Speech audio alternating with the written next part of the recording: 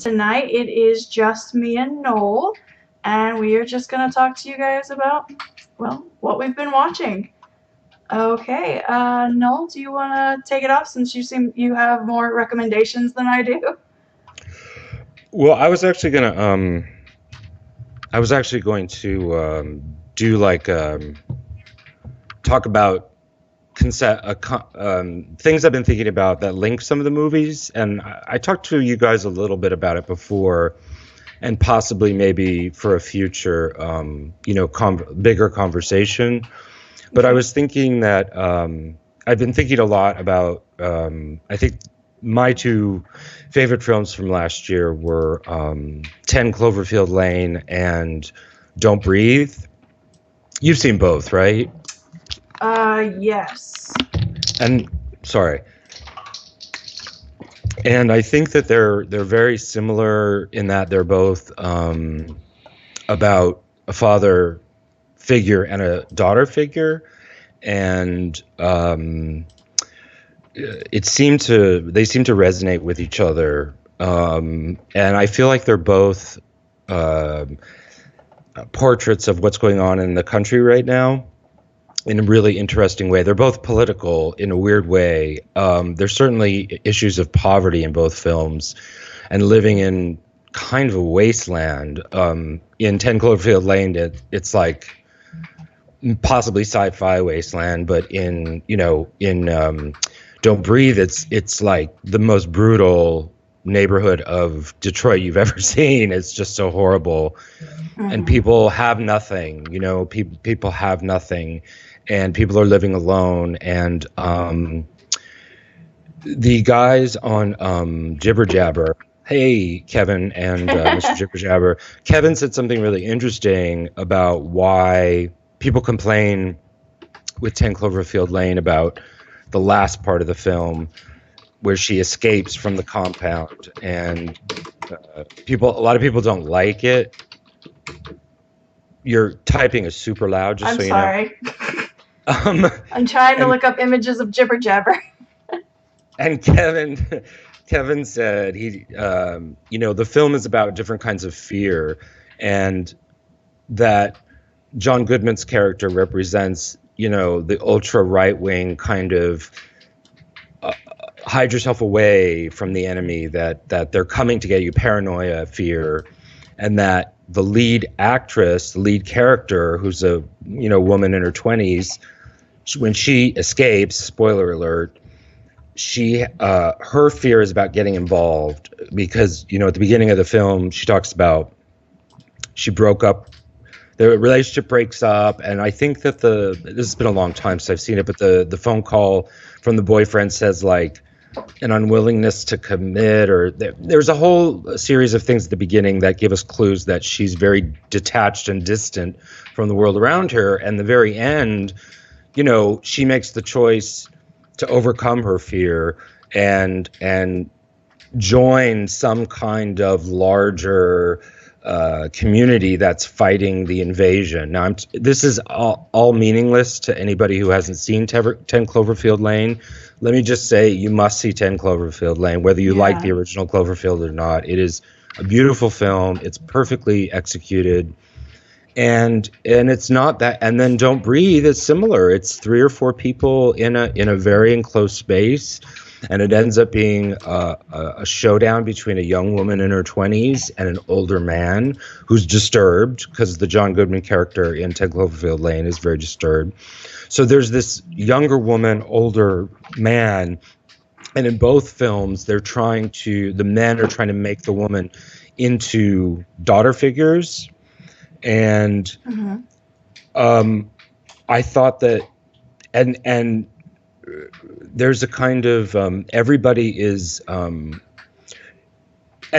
daughter figure / certainly in 10 Cloverfield Lane, it's not clear if he wants a sexual relationship with her. I think it's a daughter thing, even though I feel like it's a daughter thing, but it does border on the strange daughter. Totally. Because they're very questionable at times. I agree, because he shows her pictures of a young woman who he says was her daughter, and then you find out she wasn't his daughter, but Mm-hmm. you don't know, was he raping her? Was there a sexual Yeah, thing? and he's definitely like really jealous of the other guy whenever the other guy like touches her or just even gets close to her. He's just like, no, no, no, she's mine. But this is we're talking about 10 Cloverfield Lane. There's three people. Yes.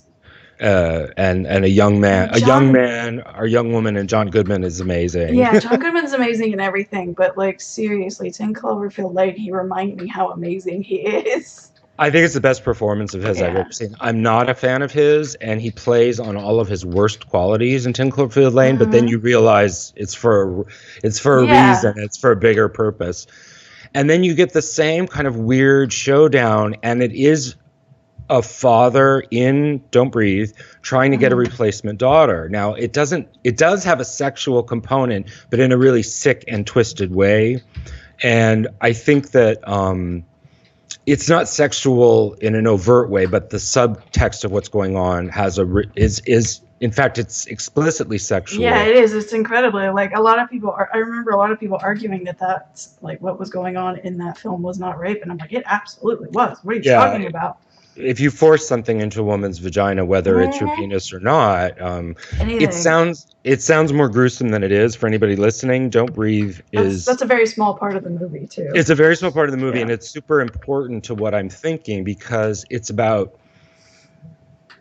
trying to the father figure in Don't Breathe. He's blind and he's very troubled, and he's a veteran, which is very much of the moment. And he I don't want to give too much away again because Don't Breathe is such I do love, like, I went into Don't Breathe completely blind, and I love doing that in movies. That's the only way I want to see any movie. And I love just how many twists that movie kept taking. Like, as I was going through it, I'm like, oh, it's like a weird heist movie. Oh, wait, no, it's this dude's like home invasion. Crazy. Reverse. What's that Blind Fury, the blind kung fu movie? Yeah. I'm like, oh wait, no, this is like weird Blind Fury. Oh wait, no, it keeps getting worse. Yeah, and then it's sort of, I've heard it accused of going into torture porn territory at the end, but I don't think it is because it has rape elements to it, but ultimately the man, John Goodman, says to the young woman in 10 Cloverfield Lane, please don't leave me. That's the last thing he says before she escapes. I did spoil that. And I think that in Don't Breathe, he's doing a similar thing. He's desperate and sad. Like in both films, I feel so sorry for everybody, basically.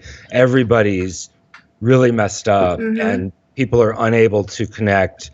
And I mean, you feel empathy for the young woman in Don't Breathe who's trying to steal the guy's money because she's living in a horrible home environment and her younger sister is being, she wants to take her younger sister out of a really desperate home environment that didn't seem overdone to me at all. That seemed very realistic. Yeah, no, it was good. I mean, we're talking about what's going on in this country, in the middle of this country. These are, I hate to say it, but these are Trump areas, or these are, well, maybe, I don't know about Detroit, but this is middle America, and this is all of our worst fears about what's going on in this country, and families breaking apart, and veterans coming back from the war really disturbed, and people losing their children, and this whole idea of who's gonna be left behind when I'm gone, and the father figure, the old blind man, veteran, crazy, in Don't Breathe, is very concerned about having grandchildren. Let's just put it that way. And I find it very moving in a very weird way, as sick and weird and twisted as it is. So I thought that both of those films were really interesting in that this father-daughter thing seemed to be going on. And then I watched more recently Train to Busan, the Korean zombie on a train film. Have you watched it yet, Monica? No, I have not. It's on my list. I'm going through it. I gotta watch that and Raw still. Oh. Raw's another one. I mean, Raw is dealing with a sister thing, I think, more than anything, although there's a little bit of family stuff on the edge, so on the edges of the story. But yeah, that's another film we have got to talk about because it's a young female director and a young female protagonist. Similarly, I just think that the coming wave of horror is going to be directed by women and starring women, and women in strong roles, not I'm all victims. for that. So anyway, Train to Busan is it's a great film, like all the Korean horror we've seen and that I've seen. I mean, I have yet to see a Korean horror or thriller that didn't have great, that wasn't. It may have flaws, but it's just so full of invention and excitement and always so well made. And the acting is always so good and grounded. At least it seems from, culturally from our perspective. But it's all.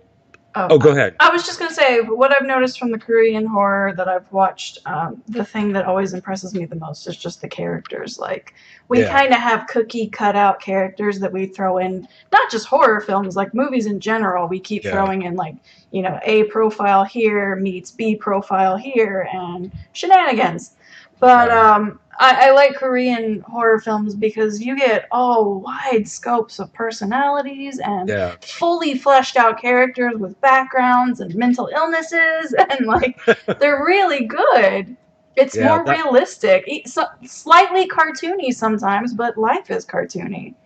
I agree that that's what makes the Korean, particularly the crime thrillers, which border onto horror in the Korean realm.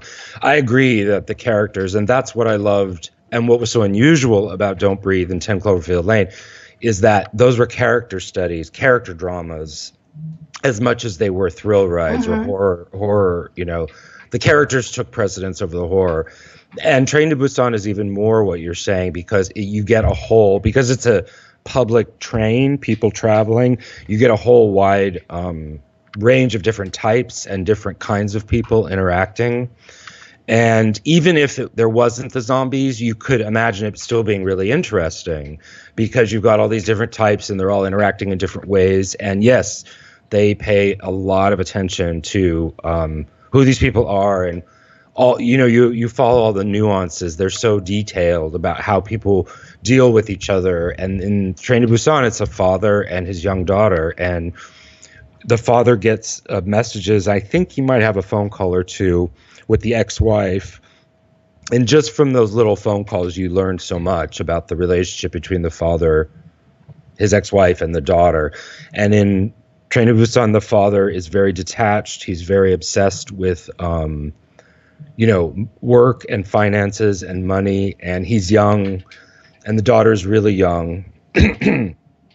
And the Koreans have no qualms about, using little innocent girls, like in peril. Now, in an American film, I would throw up. I would say this is totally I guess Poltergeist got away with it, but I don't think I would buy it. I think everybody would say that's cheap. Even looking back with Poltergeist, like the only scene where the child was actually in peril was when she was being sucked into the closet. The rest of the time it was just like, they're here, like she's just hearing voices and seeing stuff. It wasn't anything really dangerous until that one scene. We hear her, but she's in peril, and that's kind of, even though we don't see any real violence. And I would say in the Korean horror I'm thinking of, we don't see, I can't remember, but the host is a father figure and a daughter. Is he her father, or is he like her uncle? Or her brother? It's been a long time, but I feel like he was her uncle. Something like that. But it has been a very long time since I've seen this movie. So I feel like the host and Train to Busan, and it's the same director, right? I'm pretty sure. Oh, that's a crystal question. Isn't it Bong Joon? Well, it's Bong Joon-ho did the host. Didn't he do Train to Busan? I'm almost positive. I should have done my research better. I didn't either, don't worry. I was so busy setting up Twitch. But Train to Busan is... No, it's Sang Ho Yeon.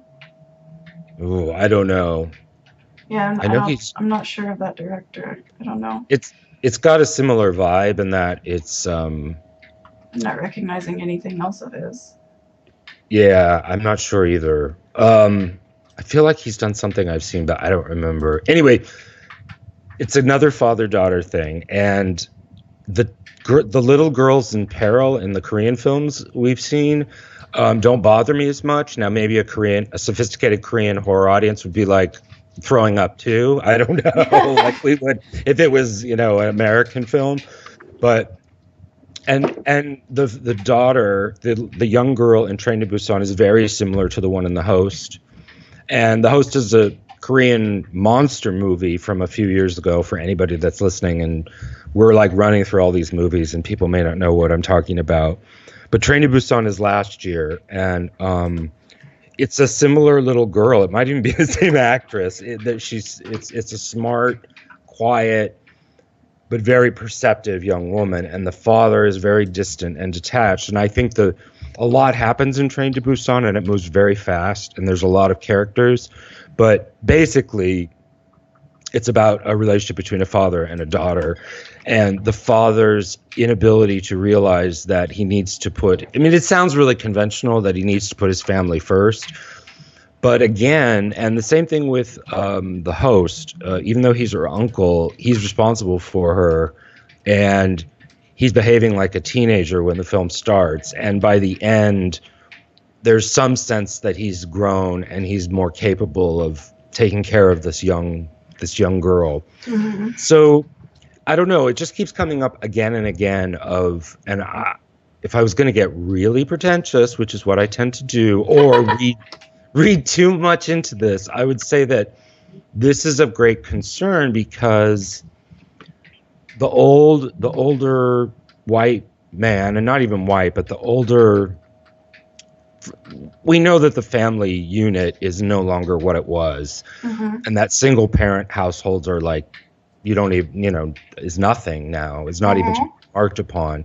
But I do think that symbolically, the father who's working and taking care of the family, or the father who hasn't grown up yet, or the father who's deranged, like all of these patriarchal figures, they haven't really, the world is not they haven't done a great job, or they're not doing a great job, or we're coming to ecological crisis or whatever, the world's ending, and they've dropped the ball, and it's worse now than ever. And I don't need to mention any names, or I'm not going to talk about obvious stuff.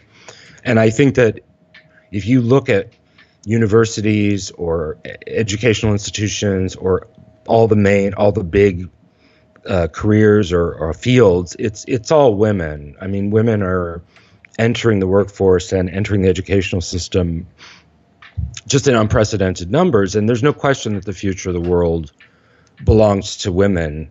And I think that there's this question of how is that handoff going to happen? And can the men who fumble the world, because the guy in Train to Busan is all involved with money and all the kind of financial shenanigans that have gotten us into so much trouble and have created so many problems for so many people. I mean, the film is definitely making a political commentary as far as that goes. And I see the zombies in Train to Busan as like the flow of global capital. I know that's insane, and I don't know what makes me think that. But when I was watching the movie, I was like, oh, this is about the circulation of global capital. I had no idea why I think that.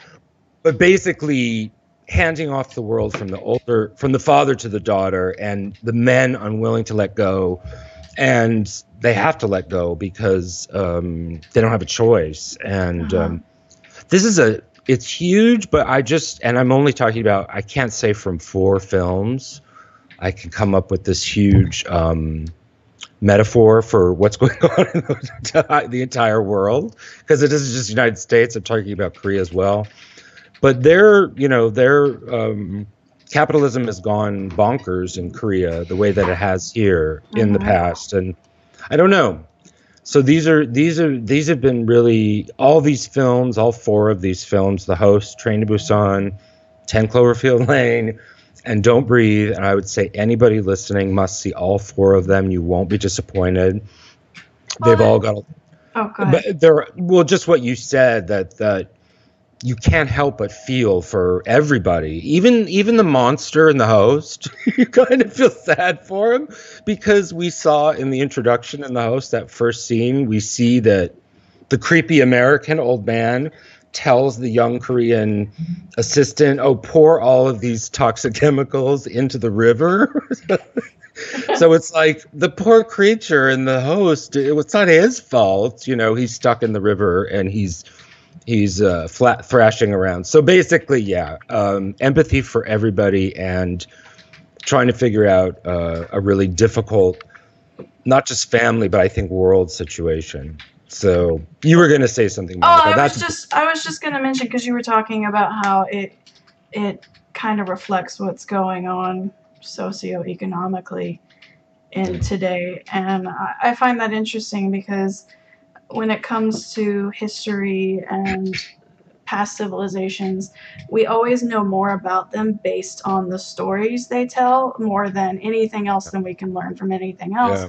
And it's interesting because we do tell more about ourselves in the stories we tell than we do when we just flat out talk to people on the news or anything. It's always, I think there's something to be said for, it's kind of like when you're trying to talk to your doctor about an illness you have, it's easier for you to say, well, my friend has this rash. And I feel like it's almost easier for us to express our feelings if it's not our feelings, it's this character's feelings. Oh, that's really interesting. That's a great parallel. And well, because I started thinking about it because I was watching this After Hours video on Crack's channel on YouTube, and they have one talking about how 80s and 90s sitcoms mostly, there were some like regular normal platonic families, but largely were single dads. Yeah. Because around that time divorce was getting big, and it was in the shows it was usually because the mother died, but they were more trying to deal with the fact that now it's normal to be a single dad or a single mom, and they were trying to show it in still a kind of way that won't rock the boat by saying like, oh, the parent died, but it was just more of helping people associate with divorce and realize that there is life after divorce, and you can have a happy family and you can get through all these problems without or with just one parent or two dads or two moms or whatever. And so like just looking at television in the 80s and 90s told us a lot about us as a civilization in the 80s and 90s. And I kind of wonder like what the movies today are saying about us. And you bringing up this whole, not even just America, like America and Korea have a fascination with the untraditional and kind of failing father figure. So that kind of makes me think about what our movies are saying about us today. And our father figures. Oh, absolutely. I read a theory that the sitcoms from the 80s and 90s of the single father, or no, they had said that the satire, that the American father being no longer having to be the macho aggressor started like post World War II, like immediately with like, Leave It to Beaver and Andy Griffith and all that kind of stuff of these father figures. They're either being satirized or their powers being taken away from them, that it's a process of, it's after the violence of World War II, or I can't remember what this theory said, but the representation of fatherhood and manhood in American culture has been so complicated. And horror films always reflect it, right? Because there's always violence, so it's like who's doing the violence and why. Yeah, it's always, it seems to be the ones that talk more about political issues are always comedy and horror, because they both are, it's easier for them to go to the extreme spectrum. So comedy can go to the extreme because it's satire, but horror can go to the extreme because that's what you want when you get horror. Right. That's what you're looking for. Right, exactly. And I mean, like The Exorcist is about post-Vietnam men regaining their sense of selves, but of course the way they do it is by beating up young girls, or one young girl in this case. The father, Karras, rediscovers his manhood because he's felt that he's been a failure up until then. And that's another father. I mean, that's a single parent film, but Regan's she's got like 5 father figures in that film, and she knocks upside and to the left and right. She gets through them all. I love that aspect of that film. I'm like, you go, girl. they're assholes. And that's one way of reading that film. But yeah, no, I agree with you that there's so many ways to read. But yeah, it's always has a political residue. I think in something like Train to Busan, I think, I don't know, do you feel like the horror films from Korea that we've seen and the thrillers and the violent films, they seem so high budget. They seem so well made. They seem made with so much care and craft, like a monster. I guess that's the same here. Like, I don't know if because I know several countries have like tax write-offs and like what do you call those, stipends if you film in the country because they're trying. I don't know if Korea has that, but I know when it comes to like K-pop, have you ever watched any K-pop music videos? No, they have full-fledged movie budgets. Some K-pop music videos I've watched look better than most of the movies I see. That's funny. I don't know if it's a government stimulus thing or if that's just they're like, hey, if we're gonna do this, we're gonna go all out. I don't know. Yeah, maybe so. Because I know we're just talking about a tiny sliver of Korean culture. There's like a huge. There's a huge film industry for romantic comedies. Like they do all kinds of things. But boy, they have K-dramas. They're more popular than our soap operas. Yeah, right. But boy, the ones we've watched, they just so much care is taken, like you said, the writing and the characterization and top-notch acting. And yeah, I was actually talking to one of my coworkers about the cop dramas, the Korean cop dramas, because he loves Korean cop dramas. So I was telling him, like just the cop films, and I was telling him about I Saw the Devil and Mother. I told him you should watch Mother.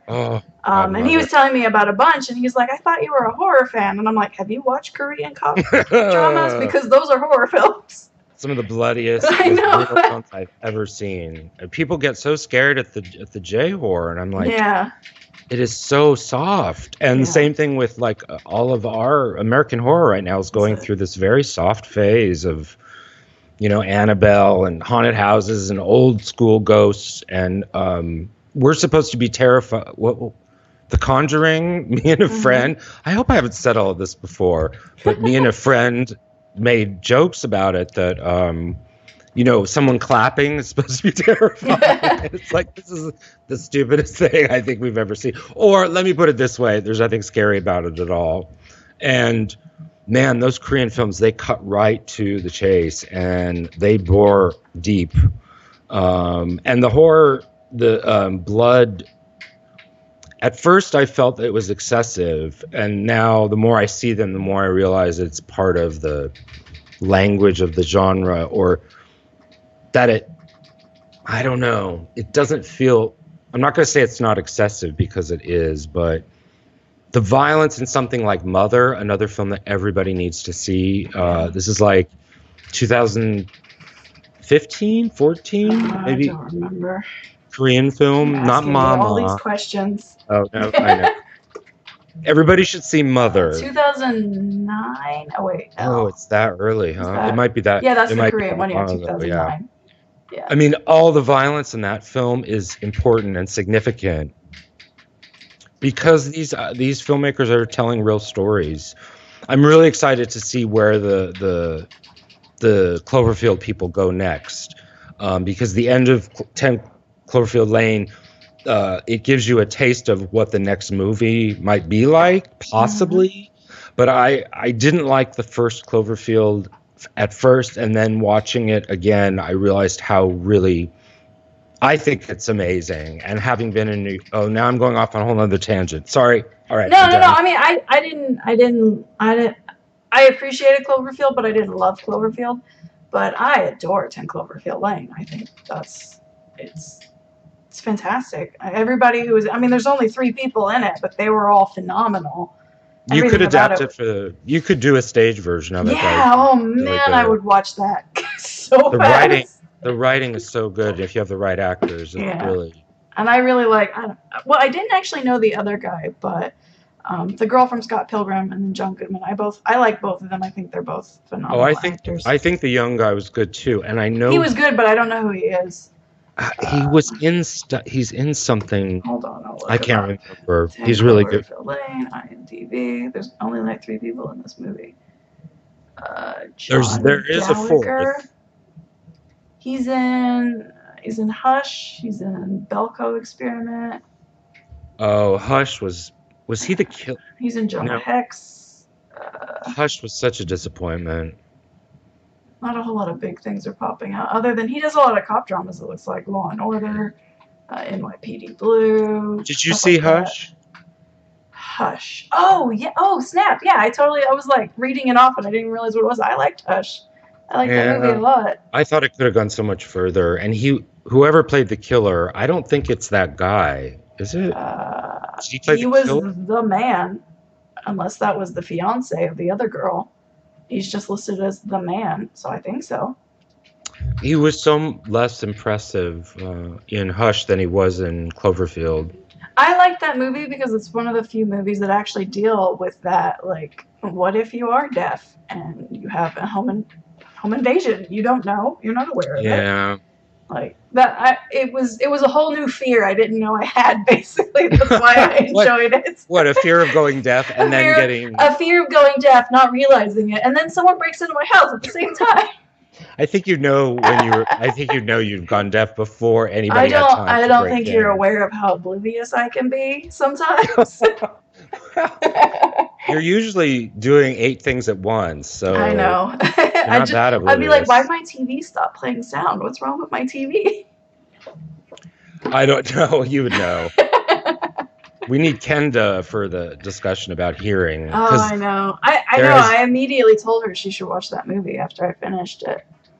I think there's some things that, because deaf people can hear, some can hear sound, and certainly vibration. And there's a lot to be said for vibration, lights and reflections and stuff like that. They weren't that strict. They weren't. Yeah. Anyway, Hush is okay.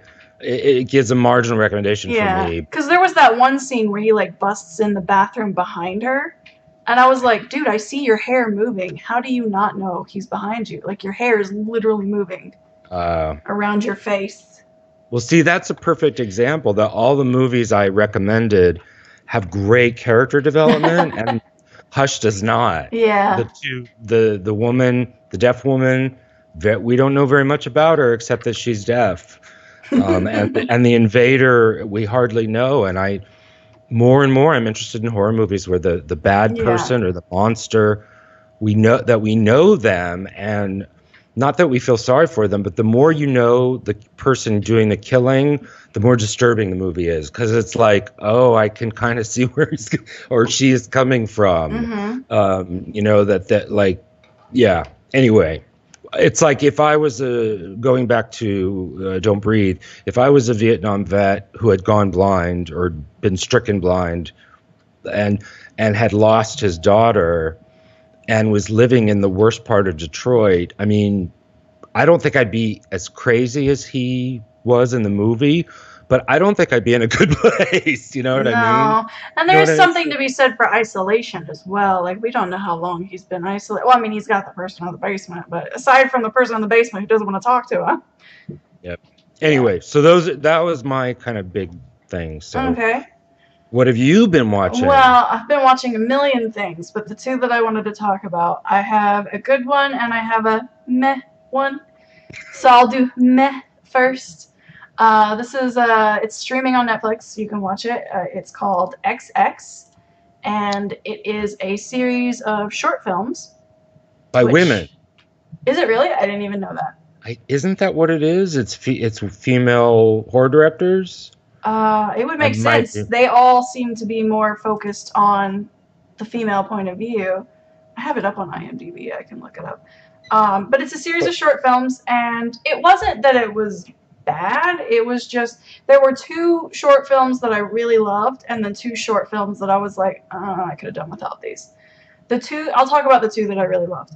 The first one was about basically a little boy who just kind of stops eating because he saw he's on the train and with his family, and it's around Christmas time, and there's a dude that has a present on the train with him, and he's like, oh, what's inside?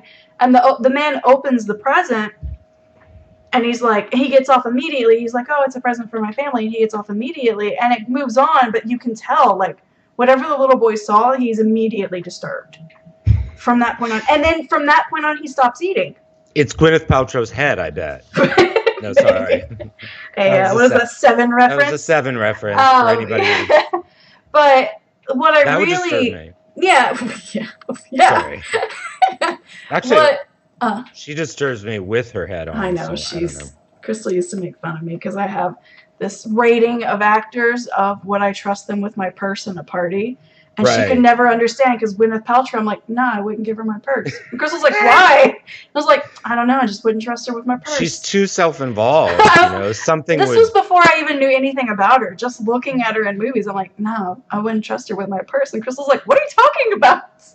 Just like, she's just not trustworthy. She's pretty doesn't mean she's trustworthy. Anyway, sorry. But what I really loved about this movie was they didn't mention it, but the father cooks dinner for the family every night. And the father, for one thing, I love the role reversal because usually it's the mother that's always like, there's something wrong with the kid. There's something wrong. I just know. It's mother's instinct. I just know there's something wrong with the kid. And the husband is always like, oh, whatever, you're just being crazy and patronizing and all that. But in this movie, it was the other way around. The father was the one that was like super concerned about the little boy. He hasn't been eating. And the mother was like, I'm sure he's just loading up on junk food at school. Mm-hmm. So when he comes home, he's not hungry. But then it's like a weekend and he's not eating all day. And the father, like, they show every meal the father makes. And I really loved this because that's the fabulous. First meal was like, fancy hoity-toity rich people food, like some chicken foie gras or something. Can't even pronounce it right because I don't eat that. But I'm not sure what you were even trying to pronounce. Foie gras. Oh, foie gras. Foie gras. Don't ever eat that. It's where they shove the tube down the poor duck, but we don't need to go Anyways, but it's like fancy food. And then the next day, it's like lasagna. And then the next day, it's spaghetti and meatballs. And then the next day, it's like pigs in a blanket and pizza. And you can tell, like, the father is trying to appeal more and more to the child because he wants the kid to eat. And that was such a small detail that it came across. Because, you only have like 15 minutes for the short film to go. Right. And that right there told me everything I needed to know about the movie. And I was just like, that was really good, you guys. You guys. You did a great job there. Gold star. But then the other short film I really liked in it was pretty much, I feel like it was a massive fan of Rosemary's Baby, just like me.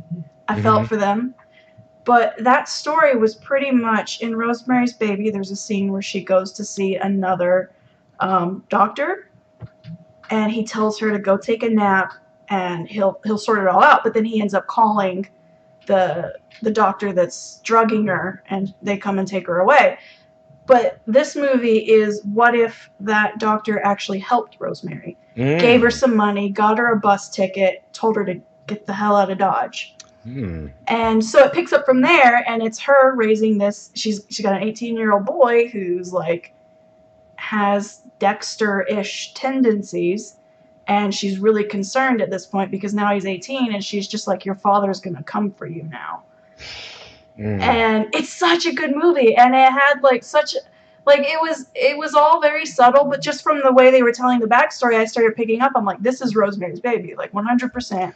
You just took Rosemary's Baby and went a different direction with it. Oh, how interesting. So it wasn't literal about it, but you could pick it up. No, but I from the beginning, as soon as they had the scene with the doctor, I immediately associated Rosemary's Baby because I'm like, oh, it's like this weird demon child, kind of.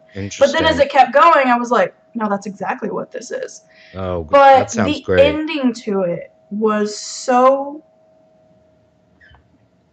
beautiful. Oh, good. Okay. I wasn't sure because I can't see your face, so I wasn't sure. I know. I was like, I'm trying to figure out how to word this, like, because it wasn't really beautiful, but to me, it was very moving the way they ended it, and I was just like, I was crying actually by the end of that little short film, mostly because I was associating Mia Farrow to it, but it was really good. I was really impressed with that. The other short films were just kind of meh.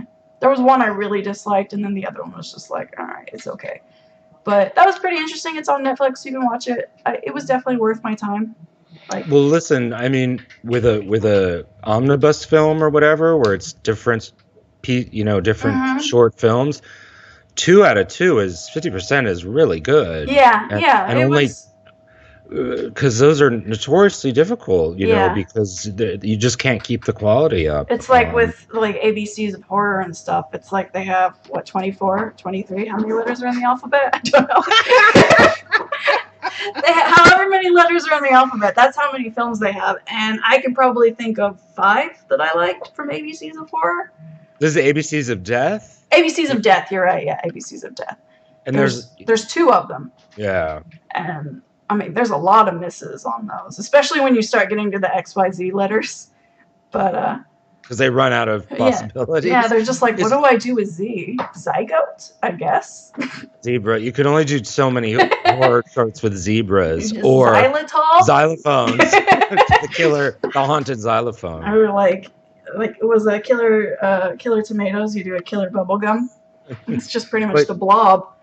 I haven't seen those because they just sound so gruesome, and there's animals. Some of them are really good, but it's like 5 of them are really good, and then the rest are just. What's the one? There's the other one. I think it's called Holidays.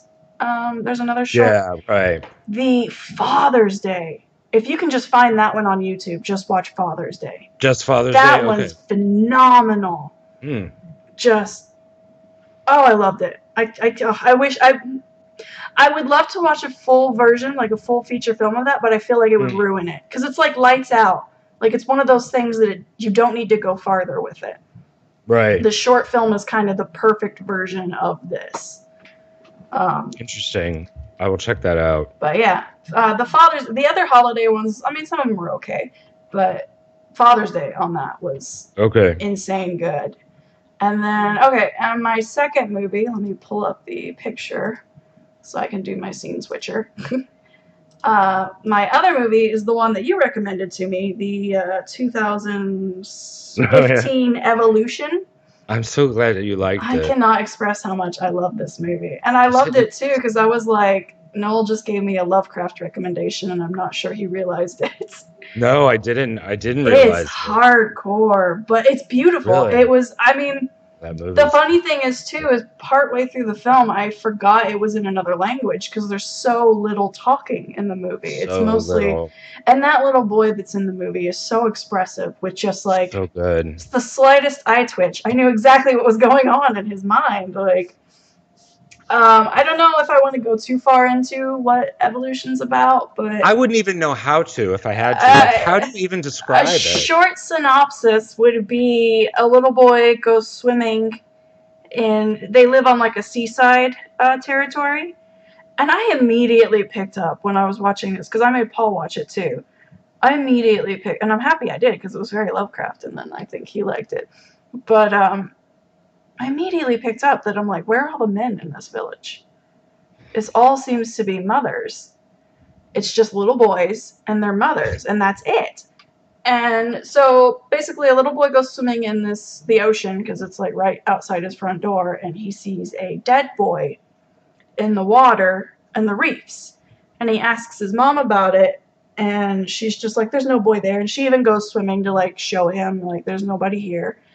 But beyond that, I don't know. I don't want to ruin any of the mystery, but it's definitely if you like The Witch, you would love that movie. I didn't like The Witch. I love Evolution, so I don't want to mislead anybody. I felt like the pacing, the way they told the story, there were so many similarities between The Witch and this. But the subject matter is very different. Yeah, and the narrative, I think, is clearer and more concise and really, really sharply honed. And but in terms of like, a little sweeter as well. You think it's sweet at the end? I think the end of Evolution is of Evolution. Oh, I thought it was ambiguous. I think that's me reading too much into movies. I do that a lot. Well, wait a minute. You said you think it's a sweet ending? Uh-huh. Well, I think leading up to the end is sweet, but then that very last image is very ambivalent. It's like, maybe this isn't better. You know what I mean? Because you see industrial, kind of. It's all sort of ugly industrial. I think it's just civilization. Yeah, but but I don't know. I got a vibe of the movie is so quiet and there's so little talking that you can read so much into it. You know? it doesn't tell you how to feel about any of it, and I've never seen anything like it. Yeah, it was phenomenal. I would love to delve into it more in one of our So much, What Doesn't Kill Us. The opposite of what I was talking about. It's all about mothers and sons, rather than. I don't know why this film, people weren't talking about this film like they did The Witch. It should have been a horror sci-fi lovers, dream come true, fantasy horror sci-fi. And and why it went under the radar, I don't know. What country was it? It was, I don't even remember, Serbia or something? Let me see. I guess IMDb isn't telling me things. Oh, it's France. I was wrong. It's France. Yeah, I was gonna say, I think she's the ex-wife of Gaspar Noé, who did Irreversible. Oh, really? Which is weird, right? Yeah. I think I like her movies better than his. And I wish that the title, when you have a title like Evolution, it's so basic and so bland, and it makes sense when you think about it, but it doesn't really tell you anything about the film until you watch it. And there's no reason why anybody would say, Evolution, we got to watch this. It's like me and Crystal, what? As soon as you told us to watch it, we're like, oh, that old movie with David Duchovny? We've already seen that. Yeah, it's it's a bad title. I don't know what a better one would be, but I think you need something more intriguing, and because the film is called it like, I don't know, something to do with sirens, or there's so many names to do with the ocean and mermaids and mystery you could have went for, and and it's sort of like a giant hospital, and it seems like it's an island. It's a rocky island, right? Yeah. In terms of fantasy and the whole mermaid and women and sirens, I mean, what did you? Because you know more about that stuff than I do. Did you pick up? And also the Lovecraft connection. Where would that be? I didn't really connect siren until the very end, and you heard the siren call at the very end. That was when I went, oh wait, maybe this isn't Lovecraft. But regardless, even sirens kind of hint at Lovecraft, because Lovecraft is very much cult worship, and we talked about this in our Apocalypse Trilogy video a little bit, where it's things being normal, but yet just one tick off. So the fact that they were all nurses, but they didn't know how to do a C-section, they were like watching videos of C-sections, or it was a town of just women and little boys. And then it was the waves and the ocean kept calling to them, and that is heavily Lovecraft, because Cthulhu sleeps below the waves. That's what I was gonna say. And his call. Couldn't this island be Cthulhu? It could be Relay almost. Relay is the city where he slumbers, but the geometry made way too much sense for it actually to be Relay. But the geometry of like the hospital, the kind of in Relay, the description of Relay is like, you can be walking in a 90-degree, like say this, I forget, you can't see me. I'm making a 90-degree with my hands. I've seen you do that before, so I can imagine. Use your imagination. But you could be walking and like, say you're walking up against a wall, and then you would fall in the crevice of the wall, because the 90-degree angle actually was like a portal to the upside down. And then it's like upside down buildings, and just the geometry doesn't make sense. Like, the structures should not be standing, because the weight distribution, everything doesn't make sense in Relay. Trying to explain it is, I don't know how Lovecraft ever explains it, but I would say that the movie Evolution, definitely you can't add up the parts. When you do go into that big hospital, it's everything's wet, and everything's like slimy, and everything's like there's always water running down the walls, and it gave me a heavy Lovecraft feeling, just because it was always like the ocean was this impending doom to the little boy, and that's Cthulhu. That's Lovecraft. That's the Cult of Dagon. And even in like the Cult of Dagon, or like cultists, and they slowly turn into like fish people. So the women like heavily were reminding me of the cult of Dagon. I remember you talking about that and how Fish people. Well, yeah, but in those weird eyes in Carpenter's The Mouth of Madness, that people kind of looked, the double pupils in Mouth of Madness. They looked like it's always like trying to be normal, but does something really bizarre to make it uncanny or really disturbing. Yeah, like if you were talking to someone and then all of a sudden they started talking through their eyeball, like their blinking was mimicking what their mouth should be doing, but they don't realize it and they just keep talking to you. Oh my God, Lovecraft is so creepy. Because I've only That's why everybody loves it. Oh, it creeps me out. I've only read At the Mountains of Madness, and even the most, he's really, it's very good. He's really good. He knows how to work language to creep you out. Oh, and it's so, there's something so icky about what he describes. The penguins with no eyes. Oh, it's just so creepy.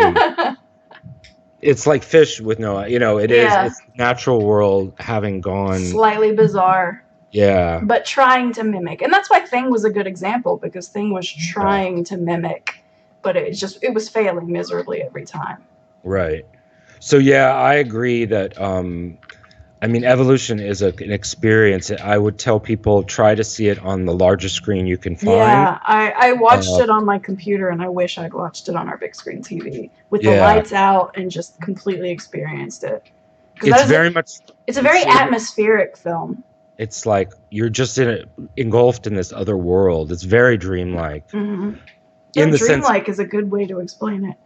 I mean, literally dreamlike, where you're in it, where you really are inside a dream, and it's not.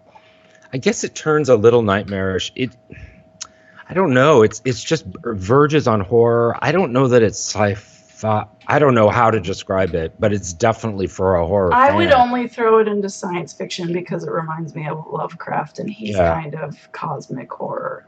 Yeah. But there wasn't like any, besides C-sections, there wasn't really any science in it. But boy, just as you got closer and closer to figuring out what's going on, it was like, oh, please don't go there. Please don't go there. Please don't go there. You know what I mean? Like, oh man, there were so many things. I'm like, don't be what I think you're doing. Oh my God, it was incredible. Yeah. I think it'll be one of those films that'll be, rediscovered later. Hopefully. Maybe. I hope. It deserves to be. Maybe we should just keep pushing for it. Yeah. And just tell everybody, go watch this movie. She's directed other things, and I haven't seen those, and I really want to find them now because it's so masterfully direct. I mean, you have to have a really clear vision of what you want, I guess, to create that sense of world that's so complete and so fully immersive. Yeah. Like, she had so much background story and so much everything that was never said, but you understood it just from where they were. Like, that's what was so amazing. There was very little speaking, but I knew everything I needed to know. Yeah. And you were given a lot of stuff that you could that would stimulate your imagination. Yeah, it left a lot for you to fill in the blank. Yeah. Absolutely. And the acting was, even though you wouldn't think acting would be part of something so weird that we're describing, the acting is, like you said, it's super duper duper subtle because they don't say very much and you're not sure what's going on. And the little boy's not sure what's going on and you see things through his eyes. Yeah, I like too, because I mean, when you're a little boy, you just take everything your parents say at like gospel level value.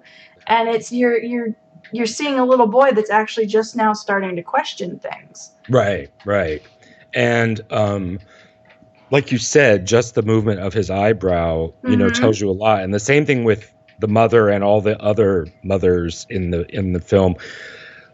They all are playing very deadpan, so that just the slightest thing, slightest deviation, it's like, does make him and then the one nurse that gives him the journal, it makes them stand out because they're more expressive. Yeah, and when we say more expressive, we're talking just a teeny little bit compared to what God, it's amazing. I forgot about the nurses sitting around and watching videos of C-section. Yeah. Oh man. Oh my God, just that. It's Like there's when nothing I was wrong watching with it, that, I was but like, "This is really, excuse the pun, fishy." This whole area is really fishy. And then when I watched them, I'm like, they don't know how to do C-sections. They're not real nurses. Like, well, they are, but oh God, I don't know. I don't want to give any more away, except please watch Evolution from yeah. 2016 or 2015. 2015. Yeah, and there are subtitles, but there's very little talking, Yeah, so it's not it's gonna. If very, you don't like reading subtitles, it's not gonna impede you it's that not going to much. bother you. Yeah, it's I've heard about this movie, A Cure for Wellness, and it's gotten really bad reviews. Oh, I Poor, want to see it. I but don't. it looks like the exact same Yeah, it does look. environment. It looks so similar, like almost a ripoff. But I don't know if that's true because I haven't seen it yet. But all that watery stuff and the Mhm. hospital Yeah, I setting, really want to you're see not it. sure what's going on. So yeah, I guess I'll eventually see it, even though the reviews were not very good. But it looks like the same and almost the same environment. So yeah, yeah. And then you had also said that maybe we'd want to talk about Evolution with Goodnight Mommy, which I've wanted us to talk about Goodnight Mommy Yeah, because I think, and I think those. I was kind of waiting for something to put it with, and I feel like that's a good one to put it with. Goodnight Mommy really, really disturbed me. And Could thinking about you, like, it really disturbed me the way that Raw did. I mean, Raw is funner. I haven't seen Raw yet. It's next on my list. That and Train to Busan. I wouldn't say fun, but Raw's wilder. Goodnight Mommy's very, tamped down and similar to, like you said, yeah, it does have a lot of parallels with Evolution of like, is your mother, or is she some kind of weird stand-in? It'd And be interesting. We could do like Goodnight Mommy, Evolution, and maybe like Babadook. oh God, we don't want to talk about the Babadook again. I love Babadook. Well, you guys, first of all, the first We review actually have already talked is about Babadook. Yeah. And then when we talked about mental illness, or illness, disease, and yeah, talked a lot that about one was Babadook. heavy. Yeah. Ugh, I just love that movie. I don't know. Maybe I need Again, to, female horror director. Yeah, that's right. I need to go back to the Babadook because I really disliked it. But maybe that also is mother. Listen, all these films with the mother and son. It's just like it's so weird. It's so different. It's the exact opposite of what I've been thinking about lately. But yeah, very interesting. But all these films are really all the details have been thought about, and despite the fact that the people in all the creatures and characters in Evolution are ciphers, there's still a lot of characters. I don't know characterization, but like you said, our main characters distinguish themselves. There's still identity within the other characters, but the other characters, the identity is that they are all the same identity. Yeah. And then you have two that are not. Oh, that's what I was thinking. It's like a mixture. It's got a little bit of. It's almost like everyone else is a zombie, and. It's sort of zombie, and it's sort of Invasion of the Body. It has a little bit of Invasion of the Body Snatchers vibe, and it's like a mix. It's got I was trying to think when I was watching it. Oh, this is Splash meets Invasion of the Body Snatchers. I had all these other films I had all these great films I was thinking of that if you mix them together, you get Evolution, but I can't remember now what they were. I know Splash was one of them. I just saw a recent, again, I watched Cracked like crazy, and they were talking about how Splash is actually, is it Tom Hanks that's the main character in Splash? Yeah. Yeah, Tom Hanks's delusion leading him to suicide. I remember, I think you forwarded that to us? Oh, maybe I did. It was so good. I was like, oh my God, this is crazy. I'm really big on Crack. There's one person on Crack, Daniel O'Brien. I love him because he thinks about movies the same way I do. I just wish he was obsessed with horror like I was.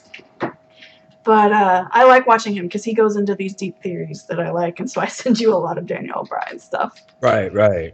No, it's good. It's really good. I wish we were that slick, but someday. We'll get there one day. Yeah. So we're actually live streaming, so that's That's a big, huge All of forward in our technology sins for us. and wishes and desires are already out on the interwebs. Yeah. So I've seen a ton of other things, but I think you just to Yeah. keep we're already hitting an hour, so we Yeah, should I've probably already stop. told you about a lot because I mean I told you I watched Possession. I watched most of the stuff you and Crystal recommended to I me. really want us to watch Possession. I mean, I want us to do a discussion of Possession. What did you think? We're talking about Andrei Zulawski's Possession from 1980, which is a horror film. I don't care what anybody says, and it is a Lovecraft film in the last 45 minutes, right? Yeah. Possession. No, Lovecraft. yeah. It's hold on, I'm gonna pull up an image for the live stream. And it's in English, so even though it's a mixture of, well, the director's Polish and the lead actress is French and the lead actor's from New Zealand, and it's filmed in Germany. It's all pretty much all in English. What did you think? I told you I thought it was like the whole first 2/3, 3/4 of the movie was an interesting descent into madness, and then the last like 20 minutes or last hour, I don't remember, last quarter of the movie was like a classy Hellraiser. And, oh right, that's a great parallel. And it was fantastic. I loved it, and I loved how it did that shift from just a movie about madness to wait, no, there's something more here. And whereas like Hellraiser, they show you right at the beginning, like, oh, it's this crazy like monster or whatever. Right. But no, it was really beautiful. It was really well done. I loved it, and the acting. I love Sam Neill. I think I love Sam Neill too. He's one of my like top 10 or whatever. Me too. But even the woman in that film was phenomenal. Like she was better than Sam Neill. Just well, she got all kinds of awards. Did she? I'm not sure if she got an award at Cannes, but she got big awards for that role, for that performance. She deserves it. That breakdown in the subway was something famous. Else. It's famous. I don't know. I'm pretty sure it had to be all done in one shot because I don't think she could do that twice. I don't know, but she apparently it was very the whole process was apparently a nightmare. But I have questions about like Raw. Some of the I have questions for you and Crystal. Well, and hopefully Brady and Kendall will join us as well. Yeah. About Raw, about Goodnight Mommy. I have a lot of questions about Goodnight Mommy. I have a lot of questions about Possession. Like a lot of the movies I want us to talk about have these gaps of like, I'm not sure why that just happened, or I'm not sure what this whole section was about. But, you know, I really like the movie, but I would love to have us talk more to get some answers or to just hash some certain things out, because again, we all come at it from such different ways, from such different angles, that anything related to folklore or fairy tales, you know, you have to, if you don't have the answer, I'll never speak to you. I always like, oh, Monica will understand this whole thing going on here. Because like weird Norse, some ancient medieval Norse, family saga that they're referencing here, and I'm just not sure which one or what it is. So Monica will explain it, or like with Lovecraft, because he's showing up everywhere these days. Yeah, and I love it. He's phenomenal, and I feel like. And the funny thing is like it's largely not him; it's people continuing his work that have made it so amazing. I've been reading Clive Barker. I see how much is borrowed, you know, from. I mean, technically, even Evil Dead, like they flat out use the Necronomicon, which is right. But no, it's fantastic. People just keep going with it, and it just keeps growing. And it's supposed to be that way. It's supposed to be organic. It makes it feel more realistic when it's coming from multiple citations. Right. It's just weird that it's taken so long for it to become as. Yeah. Well, and he's still like we went on the Lovecraft tour. Like we went to Pennsylvania, and me and Paul went and like visited all the places that Lovecraft went, and even there, where you could take the Lovecraft tour, half the people we would talk to did not know who he was. Interesting. And I'm like, we're literally standing at H.P. Lovecraft Square right now. Like his name is on a placard right there. But I thought he was born. When did he leave Rhode Island? Providence? Sorry, Rhode Island. You're right. It's like, where was I? Pennsylvania. Okay, now I'm confused. No, it's Providence. That's where we went, Rhode Island. Yeah. Right. I don't even remember where I went. Now I remember I lived in Providence for 3 years, and I didn't really know who he was, but there was like a plaque. I guess you're talking about. There's a whole little plaque with a picture of him, and yeah. Well, so over at Brown University, they have a lot of stuff towards him, and they're actually. Because we went to this, I'm so happy, like, randomly, I was just like, oh, let's go to this Lovecraft store. There's one, There's a Lovecraft store? Yeah, in the old mall. Holy I think it's called, like, Love Arts and Crafts or something like that. It's really cute. But it's in the old, like, Promenade Mall down there in Providence. Yeah. And we were talking to the guy that runs it, and he's the one that's actually putting out all the stuff. And he's like, pretty soon they've got a statue that they've commissioned that they're going to put down in the middle of like Brown University, and they've already because Brown University has a whole bunch of artwork, and it's like this big statue, and it's like it's a really good looking statue. Like I saw it. Really? It's pretty cool. It's just a statue of a man holding a book, and then from the book, well, it's like Lovecraft, but from the book there's like 2 tentacles coming out. Oh, okay. So it's just like a statue of him, and he's got a book, but there's like tentacles coming out of the book, and it looks really good. But Brown is such a typical politically correct, like all Ivy League, whatever. Yeah. That when people find out some of his political leanings, shall we say, I don't know. I don't know if everybody's going to be okay with that. Near the end of his writings did change, and he publicly wrote apologies and stuff like that. Really? Yeah, at the end of his days, because he started traveling more when he got older. And at the end of his days, I can't remember, but I remember watching a documentary about him where there's like a few letters to other famous authors and a few. Yeah. Because he used to write it to the local newspaper in Rhode Island too. Yeah. And there's a few of them where he basically does public statements of apology. He still kind of wasn't the greatest on women, but when it came to race, he was like, these people are just the same as us. I can't believe I ever thought otherwise. Wait, are we talking about his anti-Semitism as well? Yeah, he started realizing, because he was racist, several of his literature works have undesirable commentary in them, but later on he apologized. He was just like, basically, I know I'm paraphrasing horribly, but basically we're all human. And that's what he was saying. He realized it was the end of his days, so he was already done writing all his stories. But yeah, he kind of changed right before he died. Oh, and that marriage looked so oh, well. Yeah, he married a Jewish woman. Mm-hmm. That's what's so weird. And his best friend was gay, right? It's so contradictory and weird. But I think she forced him to travel too. And then I don't remember if they split up or she died. Well, he stayed in New York, and he hated it. Regardless, they weren't married after a while. I don't remember if it's because one of them died or they divorced, but... What an odd fellow. Yeah, he was. But now people are writing... There's this series of philosophy books that are related to his horror of philosophy, and there's 3 of them, but there's more, where they actually use Lovecraft stories as basis for philosophical musings. Actually creating philosophy out of Lovecraft, serious philosophy.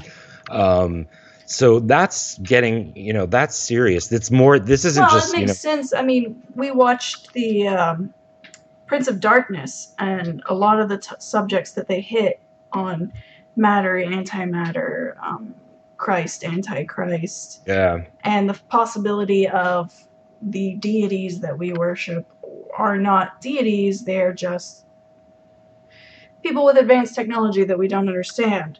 And that's philosophy, but that's largely what he was about. I hope that people, when they watch our Carpenter trilogy video or listen to the audio, that they'll realize, because I know a lot of people dismiss Prince of Darkness because it is so low budget and it is so Very strange. campy.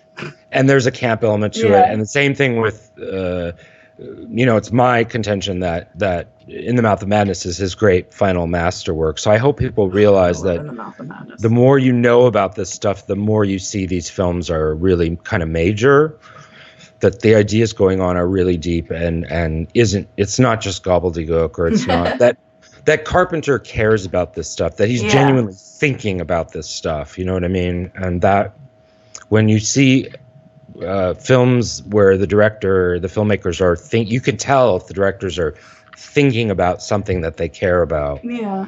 I mean, why else would he put Alice Cooper in it? Come on. Anyway, we should wrap up. Yeah, we really derailed, but I will always talk about Lovecraft.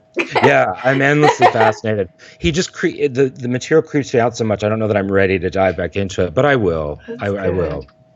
Even some I don't know. Stephen King is heavily Lovecraft, and Neil Gaiman is heavily Lovecraft. So if you don't want to touch Lovecraft, then I would just recommend a few Stephen King books. No, I'll go to Lovecraft because I'm not. The source. And I'm liking the Clive Barker I'm reading. He's really good with language. Yeah. And having issues with Stephen King, but we're supposed to talk about The Shining, the book. Yes, we need to do that. So that'll be coming. That'll be coming soon, everyone. It'll be very exciting. All right. All right. So that is wrapped up our films. We watched Evolution, XX. Train to Busan, The Host. Train to Busan. Busan. Sorry, I'm doing it off of memory. Busbar. That's good. Busbar. That's a drug. That's why you thought. Yeah, it's my jaw bleeding through right now. What did we say? Train to Busan, The Host, 10 Cloverfield Lane, and Don't Breathe. All very, very good watches. All right. Thanks for watching our first live stream on Twitch. We will catch you guys later. All right. See if it works and see if we do it in the future. Yes.